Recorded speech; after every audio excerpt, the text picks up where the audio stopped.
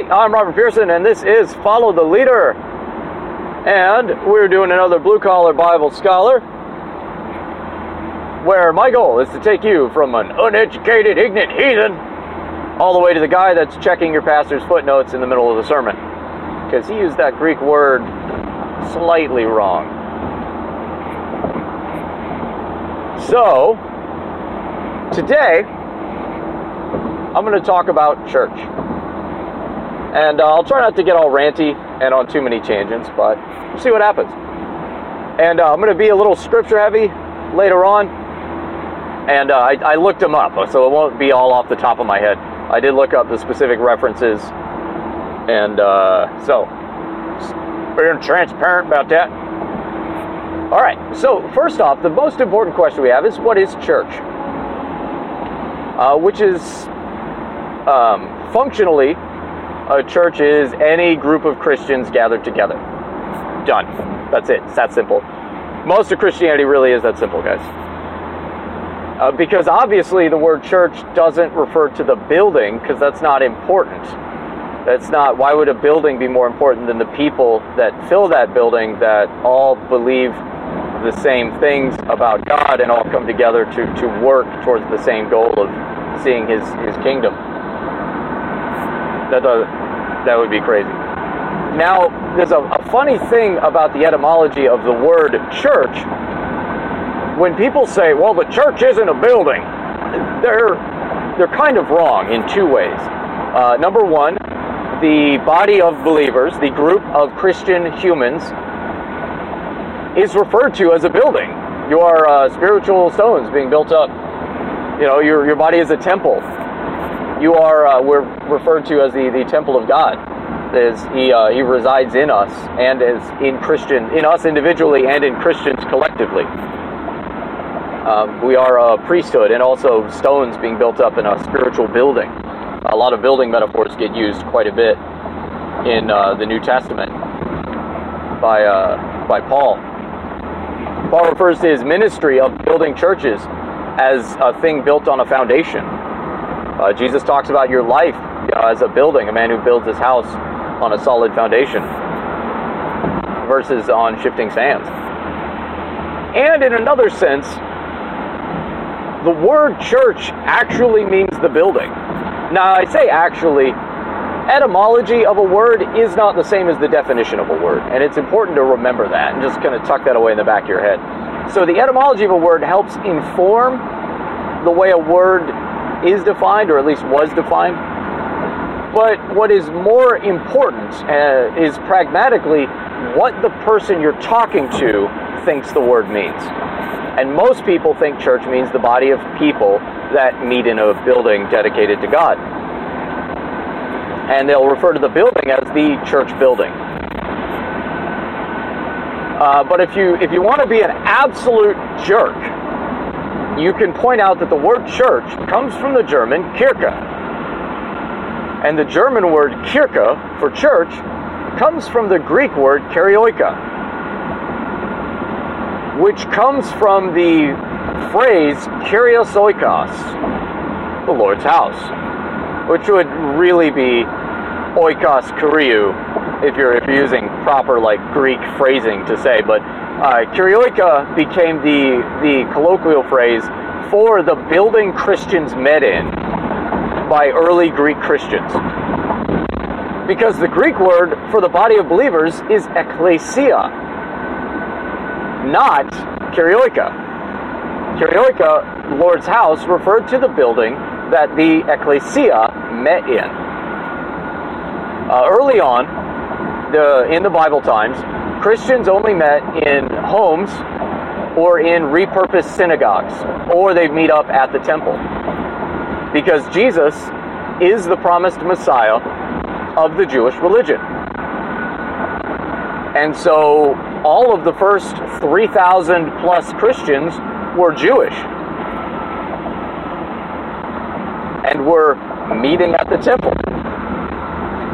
And meeting in their homes with each other. And then as the church, as the church grew and spread, it got a little more formalized. It got a little more formulaic and structured about how they met and when. There's several references to when they met, and there are some historical references that I forgot to look up. I will dig up and footnote this one because it's a little obscure to find. And I forget which. I think it was a Greek writer or a Roman historian who makes a mention of Christians meeting before dawn on the first day of the week. You see, they didn't have 8-hour work days and they didn't have weekends. So when you're a slave, you work from sunup to sundown, sometimes longer, 7 days a week. And that was your life. So the only time they had to go to church was when it was still dark outside, and they customarily met the first day of the week because that was when Jesus rose from the dead, was on a Sunday morning. And it was to start your week off right. And Jesus rose from the dead on Sunday. It's not the Sabbath, it's not the seventh day of the week, it's not a day of rest, it's not a day devoted to the Lord, it's the day that the Lord rose from the dead, and so that's Christians met on Sunday morning. The Sabbath is on Saturday. Christians don't follow Sabbath because they're no longer bound by the Old Testament laws of Judaism. They're not bound by it. They can choose to follow it. Messianic Jews choose to continue following the Old Testament, and that's what the apostles did, as far as we can tell. The apostle Peter he kept kosher. You're 10 chapters in. You're almost halfway through the book of Acts. And the Apostle Peter, the first pope, is still keeping kosher and making a point of it, like bragging about it to God himself, like, nothing unclean's ever passed my lips, God. I'm okay. So it's important to remember that church wasn't the same way it's always been. And the way church is now is not explicitly commanded in Scripture. It's simply what a particular group has always done. It's been the tradition that was born mainly out of pragmatism for what was useful and purposeful at that time, and prayerfully undertaken by godly men. So that's where the Catholic Church comes from, is it was the tradition of the church at that time. And the main point that Protestants disagree with the Catholic Church on, there's a lot of little stuff, and the reason all of that little stuff is there is because the Catholic Church takes their tradition as sacred, as holy, as having the same authority that the Bible has. They see sacred church tradition as on the same playing field as the Bible itself. And that's the main difference. That's why the sola scriptura is sort of the big rallying cry for Protestant Christianity, and even modern evangelicalism. That is the kind of the larger side of Protestantism. Now, the Bible doesn't explicitly state how to go to church, or how to church, or why to church, or how often you go to church. What we have, largely as holdovers of tradition, is we meet on the first day of the week in the morning, and we sing songs and hymns of praise to God, and then there is a teaching or instruction of Scripture, of some kind of Scripture exposition. And exposition just means explaining and elaborating on sort of how you would actually use what verse you found. Turn the other cheek. Okay. When? Why? How? What does that look like? Sprinkle in some jokes and funny stories so I continue to pay attention, because you're still talking and I've got a pot roast on. These are all traditions. And what we do and why churches come together aren't always in harmony. So largely, though, all of the trappings of church are simply traditions, and a lot of them, though, we do see examples of in the Bible. We do know from some historical stuff, early Christians read the letters of Paul and the Gospels aloud. Initially, they just read the Septuagint before they had any New Testament. They'd read some scripture aloud because that's what you do at synagogue. There'd be a reading of scripture together, some community prayers, and maybe a rabbi would sit there and break down some of the scripture you guys went over. That's what we do in church, because the Christianity is a Jewish religion, whether you like it or not, or acknowledge it or not. It is. Modern Judaism is quite a bit different than ancient first century Judaism. They're not the same. Modern Judaism is rabbinical Judaism, and there is some important differences. However, if you go to a Jewish synagogue, they sing songs and they read Torah, and maybe the rabbi will explain Torah a little bit. It's pretty basic stuff. Christians add one other thing, and they do communion, which is originally like a potluck with a spiritual tradition on the end of it, or a symbolic tradition on the end of it. They were originally called love feasts. I'm getting a little sidetracked from my main actual point. But our command, there's no explicit commandment on all of the nuances of how we come together and meet as a church. What we have are a collection of traditions, which are some pretty good ideas that have worked really well for thousands of years. So it's important to question tradition and say why. But once you get your answer of why, you shouldn't just upend and tear out traditions because why do we do this? And destroy it. Well, there's always a good reason, so find the good reason that it's there. If the reason it's there is, well, there's no reason, then, okay, well, let's look at maybe revising or amending. But there's no problem with keeping a tradition whose only point is tradition is good. Because, tradition can be good and can be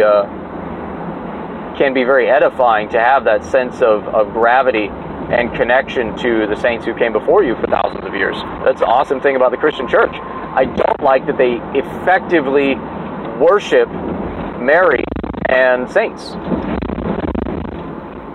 Some of the theological nuance to it may not be actual worship, but prayer, I would argue, is a form of worship. And we don't have examples of praying to dead saints in the scripture. Saul, on the contrary, Saul pursuing a conversation with one dead prophet Samuel is actually a really bad thing. But, this is my mileage. But we see lots of good examples. There are plenty of scripture. So that's what I'm going to sit and dig into the scripture a little more to pull out some of these good examples that we have that inform our church experience. And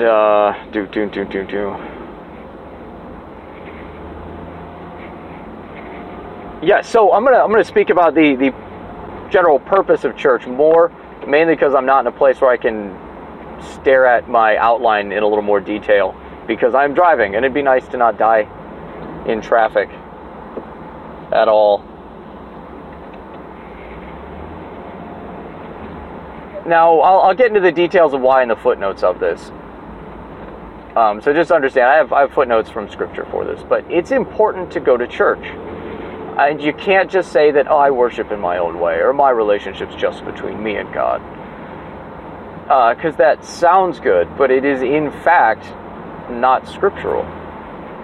While, yes, your relationship is between you and God, inasmuch as you've done to the least of these, my brethren, you have done unto me. There's an inherent assumption that you're going to be interacting with other humans, and your interaction with other humans affects your relationship with Jesus. Almost is your relationship with Jesus, I would argue. In 1 John chapter 4, verse 20, it says, how can you say, I love God, but hate your brother? how can you, this is Robert's paraphrase, I don't remember the exact phrasing now, I thought I had it, and then I think I got phrases flipped. If you hate your brother, you cannot love God. This is paraphrasing it, but it's phrased in a little more like proverbially. How can you say this and yet do this? You cannot love God if you hate your brother. If you can't love a person that you can see and touch and feel, then you cannot love somebody that you are incapable of seeing or touching or feeling. God's invisible. How do you expect to be able to love God if you can't even love that guy that you want to reach out and slap right now? The answer is you can't.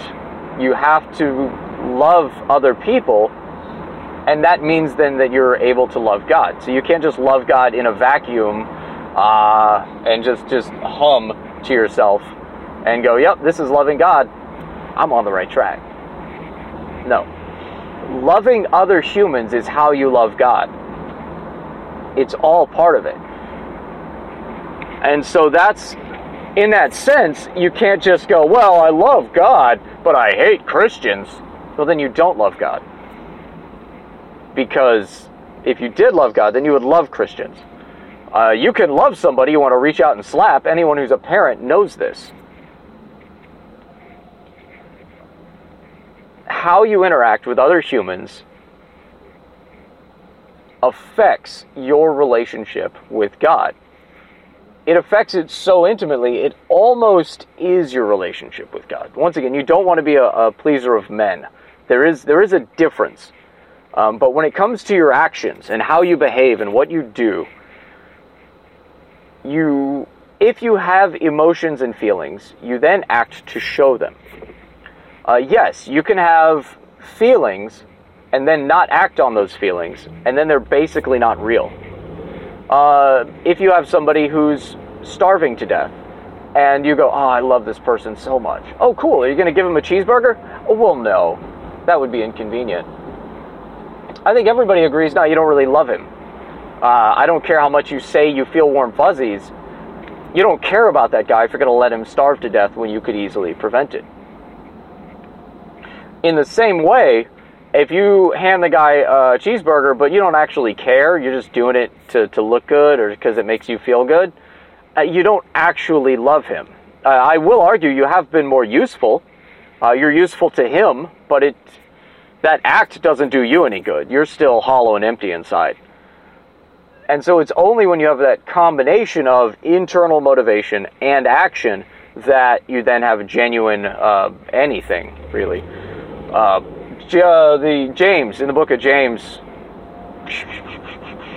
chapter 1, I think, the end of chapter 1, he explains that if you don't, he uses this talking about faith. It's very good to say that you have faith, but then not do anything. I'm going to show you I have faith by how I act.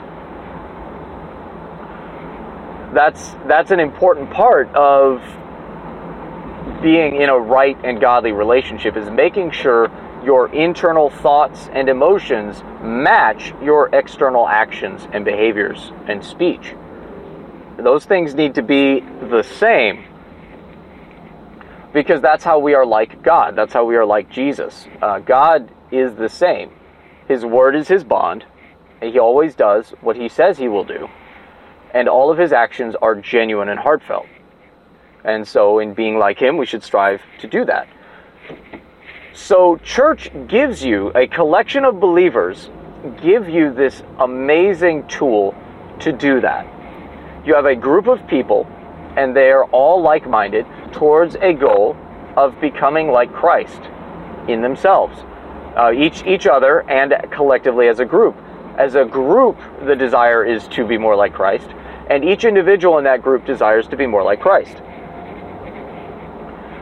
So you have this wonderful, almost lab, where you now are going to work on forgiveness when someone says something stupid. And you can forgive someone when they say something stupid, and practice not saying stupid things while giving other people an opportunity to practice forgiveness when you accidentally say something stupid. Because that's life.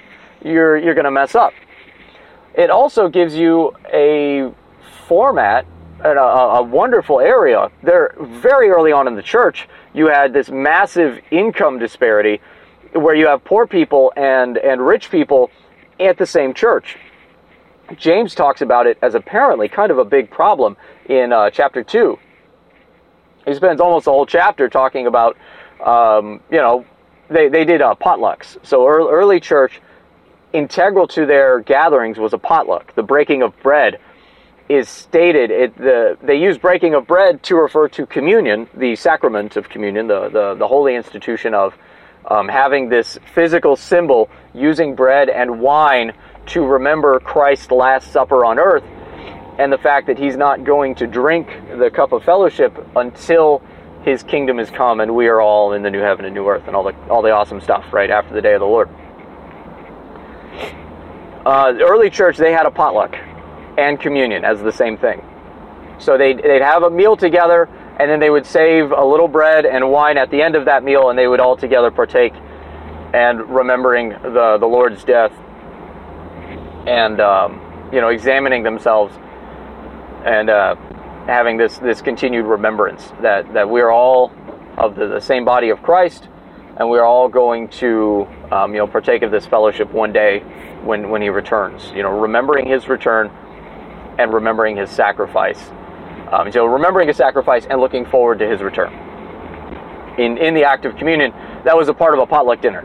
And what had started to happen, James bears this out, is the poor people would bring whatever they could to the potluck, and the rich people would bring a lot of stuff to the potluck. They were rich. They bring a lot of food. And then everybody would eat what they brought. And so the poor people who, maybe couldn't afford to bring anything to the gathering, and the rich people who brought a lot of stuff to the gathering would leave the poor people out in the cold. They're like, oh, well, you just eat what you brought, bud. Sorry. And then, they made sure the rich people got to all the nice seats up front, and the poor people got to sit on the floor out in the back. And James just kind of shows it out, and he's like, that's not right. You're all the same in Christ. You should all be coming together as believers in Jesus. And so the church body gives you this wonderful place to now exercise charity, where the more wealthy people of the congregation can reach out and help the poorer people of the congregation. You see that borne out very immediately in Acts chapter 2, where you have Christians, it's end of the chapter 2 of Acts. I'll give you the actual references later on when I dig into it more for you. But in Acts chapter 2, they talk about Christians giving to everyone as has need, and they would a lot of them sold some property, which basically would have been their savings, and used it to help the poor among them. And they gave to each as had need, which is awesome. It's also not communism, because that wasn't under the force of law. That was voluntarily, as an extension of charity, as an extension of what people had need, voluntarily giving of what God had given them. Communism is when the government comes and takes what you have to give to other people, usually to the people in charge of communism. And so it's important, because that verse has gotten used poorly throughout history. The Puritans that settled America early on had all things in common ownership. They weren't sharing with everybody as was needed. They had common ownership. And it was enforced by the force of their government. And very quickly they found the young men got lazy and didn't work. And the people that worked hardest had to work for everybody. And everybody was spiteful and hated it. And it failed. It almost killed them. And so they stopped it, because it was dumb and didn't work as a governmental system for a government. As a religious community, as a small, tight-knit local community, it functions because the person who is given to, who has need, winds up feeling a tremendous sense of guilt because their brothers just gave them out of their own pocket. They have to look him in the face every Sunday. They have to remember how much he gave them. He expects nothing back.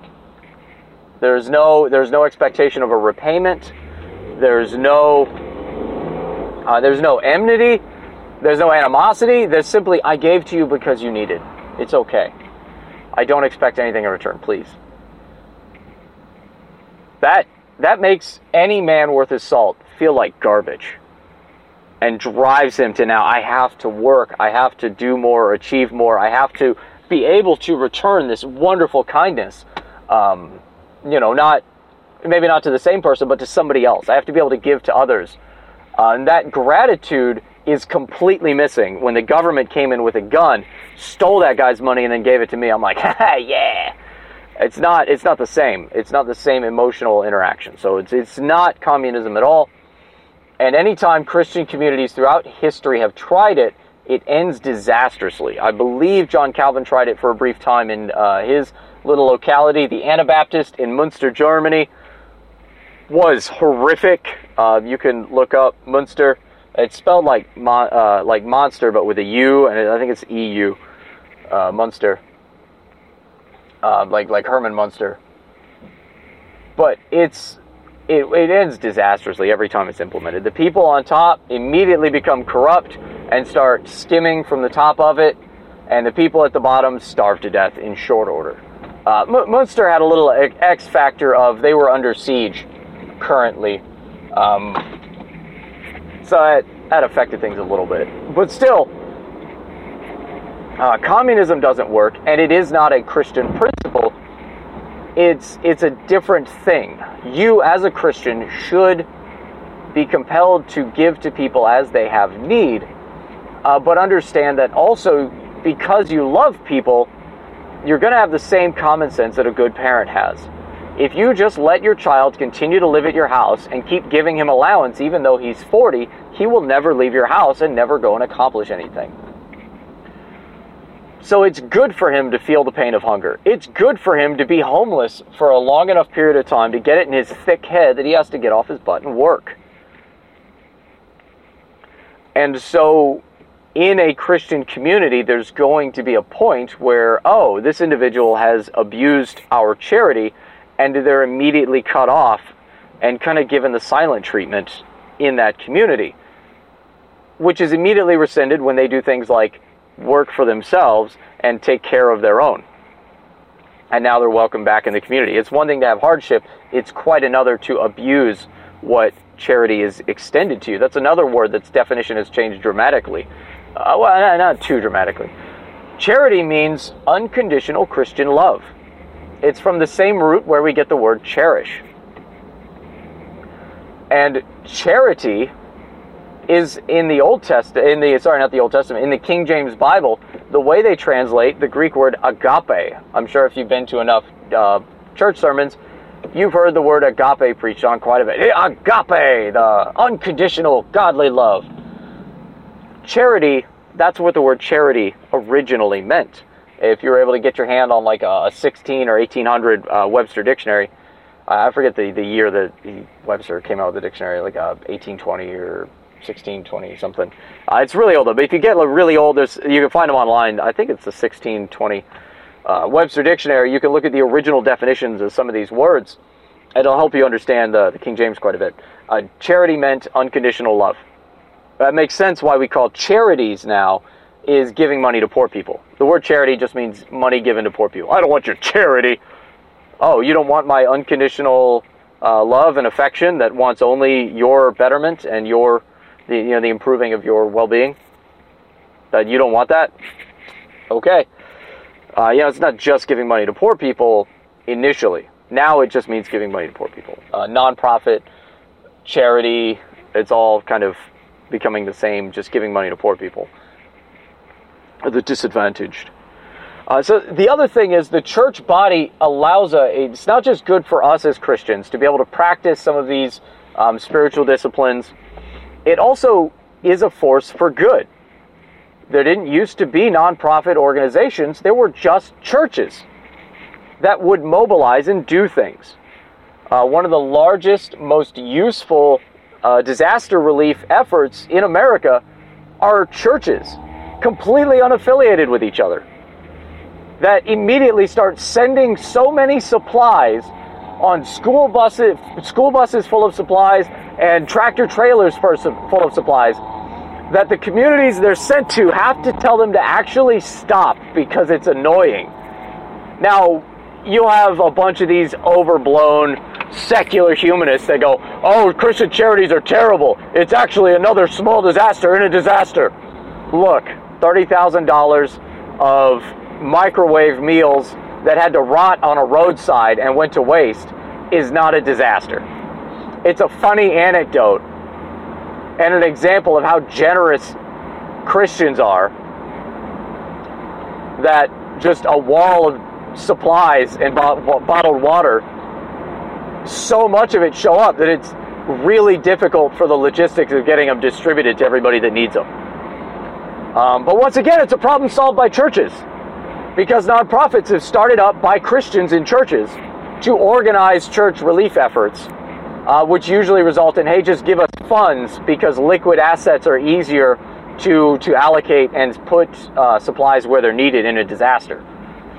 And so you start having these disaster relief fund nonprofits that are coordinating all these different church efforts, instead of just sending a school bus full of, winter clothes and bottled water, which is also still really useful and has a really long shelf life. But those are churches, and the church is good for communities and relief efforts. Now, there are individual bad actors that waste a bunch of money on a lavish building, that waste a bunch of money on private jets for their pastor. And the answer to those churches is simple. Don't go there. Don't give them your money. Find a church in your local community that is useful and good. I have a hard limit based on my phone and how long it takes to render a video and splice videos together. I can't do more than about 40 minutes to a video file. So I'm going to fly over the verses without actually reading them. I'll put the references down below so you can read it on your own. Acts chapter 2, verses 42 to 47 is the early church, and we see them teaching each other, fellowshipping together, taking communion, or the potlucks, the breaking of bread is mentioned, and they're sharing with one another, not communism. And they praise and worship songs together, praise of the Lord and singing. The other one is Hebrews chapter 10, verses 23 to 25. This is about not forsaking the fellowship. It's good to come together and encourage one another, and it's important that you hang in and continue fellowshipping together. Don't forsake the gathering together, which is always the one that gets showed up. You need to go to church, you're going to hell. That's not necessarily the case. You don't see that enumerated in Scripture, but if you love God and love His people, why wouldn't you show up for a potluck and singing some good songs together? And then Ephesians chapter 4, verses 11 to 15 talks about the gathering together to singing songs and hymns, spiritual songs, and the church offices that are instated for the edifying of the saints. You have pastors, preachers, and all the different workers in church offices that come together to make church happen and to help all of the church members. God gave them as gifts to the church so that, the church as a body can be strengthened. And that why? Well, to go do work in the world. And all of those principles and concepts are there. So it's very good to go to church. And if I don't like what the church is doing. Well, when was the last time you went to a church? Any church. I guarantee you every single individual body of believers is different. And it's important to remember that. And it's important to understand that just like every McDonald's is different, every church you go to is going to be different. It doesn't matter if they're the same denomination and they're in the same town. There are different people there. And it's going to be an entirely different church. So what I am going to do now is explain how to find a good church. And this is important. So the first thing I'm going to tell you, I might get into it more another day, but the Cliff Notes is, the Church of Jesus Christ of Latter-day Saints are Mormons, and they are not Christians. the Church of Jehovah's Witnesses are not Christians. It is critical to understand those groups are not Christian. Now, the fundamental principle for what is and is not a Christian is the divinity of Jesus. Every church has to believe that Jesus Christ is an eternal being that is a member of the Godhead. He is God, 100%, the Lord God, heaven above, and a regular human man. That's the whole miracle of the incarnation. That is what Jesus is he's the God-man. He is our perfect example. God himself said, I can't believe you guys don't know how to be a human correctly. I'll do it. See, this is what you do. Now, that does not make salvation a matter of works, because if you've screwed up even once in your life, you deserve hell. You deserve eternal condemnation. Death is the punishment for sin. Any sin. The way we avoid that as Christians is by accepting Jesus Christ as our Lord. His sacrifice, his horrible, torturous death on a cross, then replaces our death as necessary for justice. A lot of people go, I don't know, God doesn't like human sacrifice. Jesus came because human sacrifice is what's required for death. For death, a human has to die. But here's the thing. You can't move sin around like you're balancing your checkbook. You sinned, you die. The magic, the ethereal element, the extra special ingredient that exists is Jesus did not sin. He was fully capable of having sinned and did not. He resisted temptation his entire life, lived every bit the human man life that you and I lead, and did not sin at all. So when he died, it was an injustice. And therefore, his death had to be removed from the record, but he had already died. Well, he gets to come back to life. Oh, also, it was an injustice. It was an infinite injustice. And therefore, he has infinite credit to apply his death to anybody he wants. That's how salvation works. Justice to be done, you have to die for your sin. The question is whether or not you stay dead. If you choose Jesus as your Lord and Savior, you can be resurrected in the judgment. Everybody gets the second chance, right? The second judgment. But how you do there depends on what you do here, what you do now, what you do with Jesus. And I totally forgot how I got here from church. So when you're finding a church, that's what you're looking for. If that fundamental element is there, that Jesus is the God-man, then you found a decent church. And now the question is, do they teach from the Bible? Do they teach things that aren't in the Bible? Seventh-day Adventist is the other one. That's right. They won't think you're a Christian if you don't follow dietary laws. And that is completely antithetical to the entire book of Galatians and basically any time Paul opened his mouth. Which is why I don't really count them as a church. Please don't go to one. Individual congregations are all right if a little funny, but they always go off the deep end, and some of them actually believe that they're Betty White or Baker White or Ellen G. White is a prophetess and actually Jesus reborn, and they hold them as sacred scripture, and that's bad. That's not sacred scripture. That's a random lady in the 20s saying a bunch of crazy stuff, preaching veganism and repeating what the medical doctors at the time said and plagiarizing stuff. No good. No good. So the way you find a church is you go on the internet and you just look for churches near you. If you have denominations that you prefer, do that. The denomination you choose should be based on your personal scripture. If you read the Bible and it makes sense to you, then you find a denomination that matches what you believe in your Bible. Because that way you won't constantly wince every time the preacher says a certain thing or phrases stuff in a specific way and you're like, I don't agree with that. You're going to run into that in almost any church or denomination you go to. If you read your Bible for yourself and you know your personal theology, you're going to have some sticking points where you don't agree with everything. I don't agree with every tenet of a Baptist church or of, these various congregations I've been to. There are even some doctrinal nuances with the Assemblies of God that I currently attend that I don't 100% come into line with. But like 95, almost 99%, we're on board. I would say if you're 90% the same as a church, feel confident to go there. But you pick a top 5. It's easy. 4 or 5 churches that look good. When you search out the website, you search for the kids programs, whatever it is that you need, your family needs. And then start with the church farthest away from your home. So you don't get lazy and you don't settle to go, well, it's close. And I personally would be willing to drive up to an hour to find a good congregation, because that's still a manageable commute. But your mileage may vary. But start with the church farthest away, and in a month, go to each church for one Sunday. And you'll know pretty quickly which church you'd like to go to.